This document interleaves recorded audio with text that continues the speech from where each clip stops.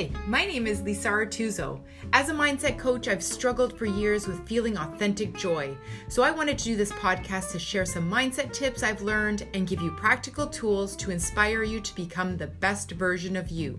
So let's do this. Happiness is a habit.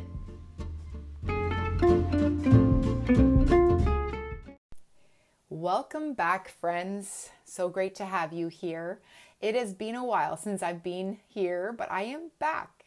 So I've had some questions about why do humans desire control? We all want to control everything and everyone around us, which just ends up causing frustration and anger. So why do we do it? So let's understand what control is. So I looked it up in Google, and the verb means to order, limit, or rule someone or something or someone's behavior. The noun means the action of controlling someone or something or the power to do this. We also need to understand this idea of having the ability to control people or our environment is actually an illusion. It's very unlikely where we do actually have any real power to influence or direct people's behavior. We definitely don't have any power to control the course of events. Even the best of event managers in the world know that surprises come up and things may not work out exactly how they had planned. Why is it an illusion, you ask? Well, think about it. How can we possibly control our environment? The environment we find ourselves in, be it work, family, a shared house, etc., all consists of other people with unique upbringings, different values, different opinions, or ways of working. We know we can't control the things like weather or the inevitability of death or if a plane is delayed. And we know that we don't like it when people try to control us by saying things like, you should do this, my way is better. So why do we do it? Why do we control people? Let's talk control and certainty. Does the idea of control make us feel like our lives will be easier, will flow better, or be perfect? Or could it be that if we feel in control, we feel then a sense of certainty? Certainty makes us feel content, at ease, or even relieved, and it's one of the 6 human needs. When things are certain, it's easier to feel like we've got our crap together. What I do think is that we can create certainty for ourselves by creating plans or doing rituals and executing them. We can feel certain by creating repetition, seeing the same or similar results many times over. We create certainty when we have order, like a tidy house or bedroom, tidy emails, or a clear calendar or timeline, or a ritual to meditate or exercise each day. So the illusion might be that we think we want to control, but what we really want is a sense of certainty. And we can gain this over the things that are within our control that are external, like a tidy house, or by learning to control our own behaviors and responses. Creating a sense of certainty creates a feeling of comfort through repetition or ritualistic behavior. Control and you as a human. Let's talk about that. There is only one thing you do have absolute control over, and that is you. You can control how you respond to people and your environment. You can control how you feel. You can control your emotions. You can control the feeling you have about the thoughts that go through your mind.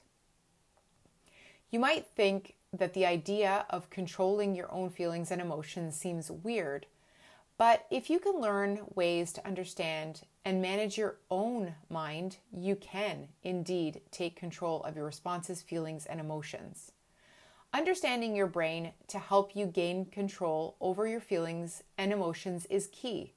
In other words, manage how you feel and how you think about control is the first part of gaining the control you might desire, which is really just control over your own mind and feelings or taking control over your own life.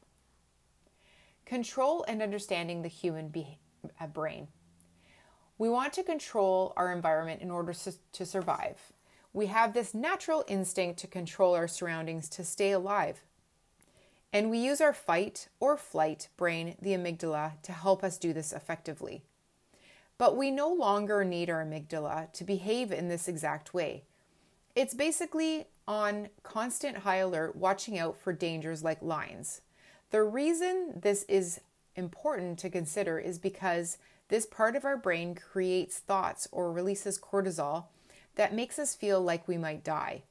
And so it creates a reaction from us that far surpasses what is actually necessarily in the situations we find ourselves in today. So as an example, we might find ourselves fighting with a friend and trying to control their response, but obviously not succeeding because we have zero ability to actually control others. What happens then is that we are trying to control not being or feeling rejected or ousted from the group because more than centuries ago, we needed a group to survive.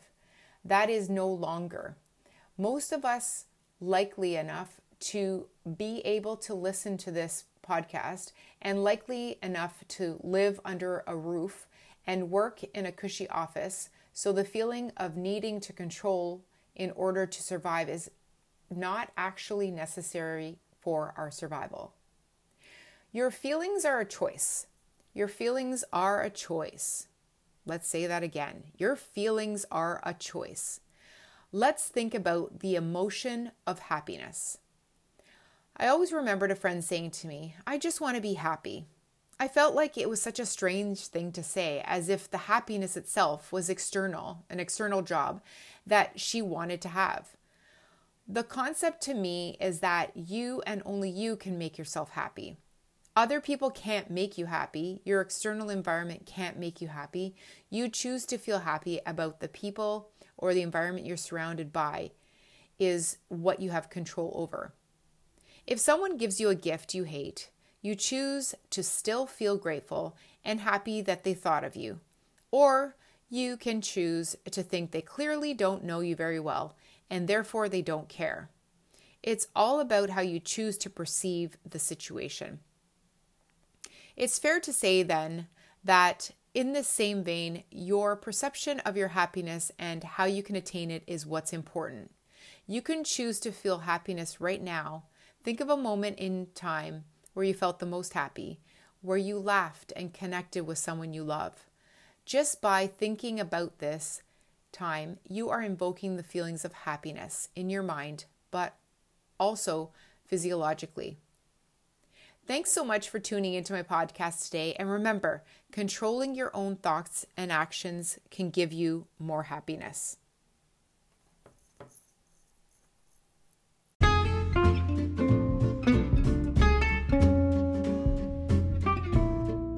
Thank you for listening to my podcast. And remember, happiness is a habit.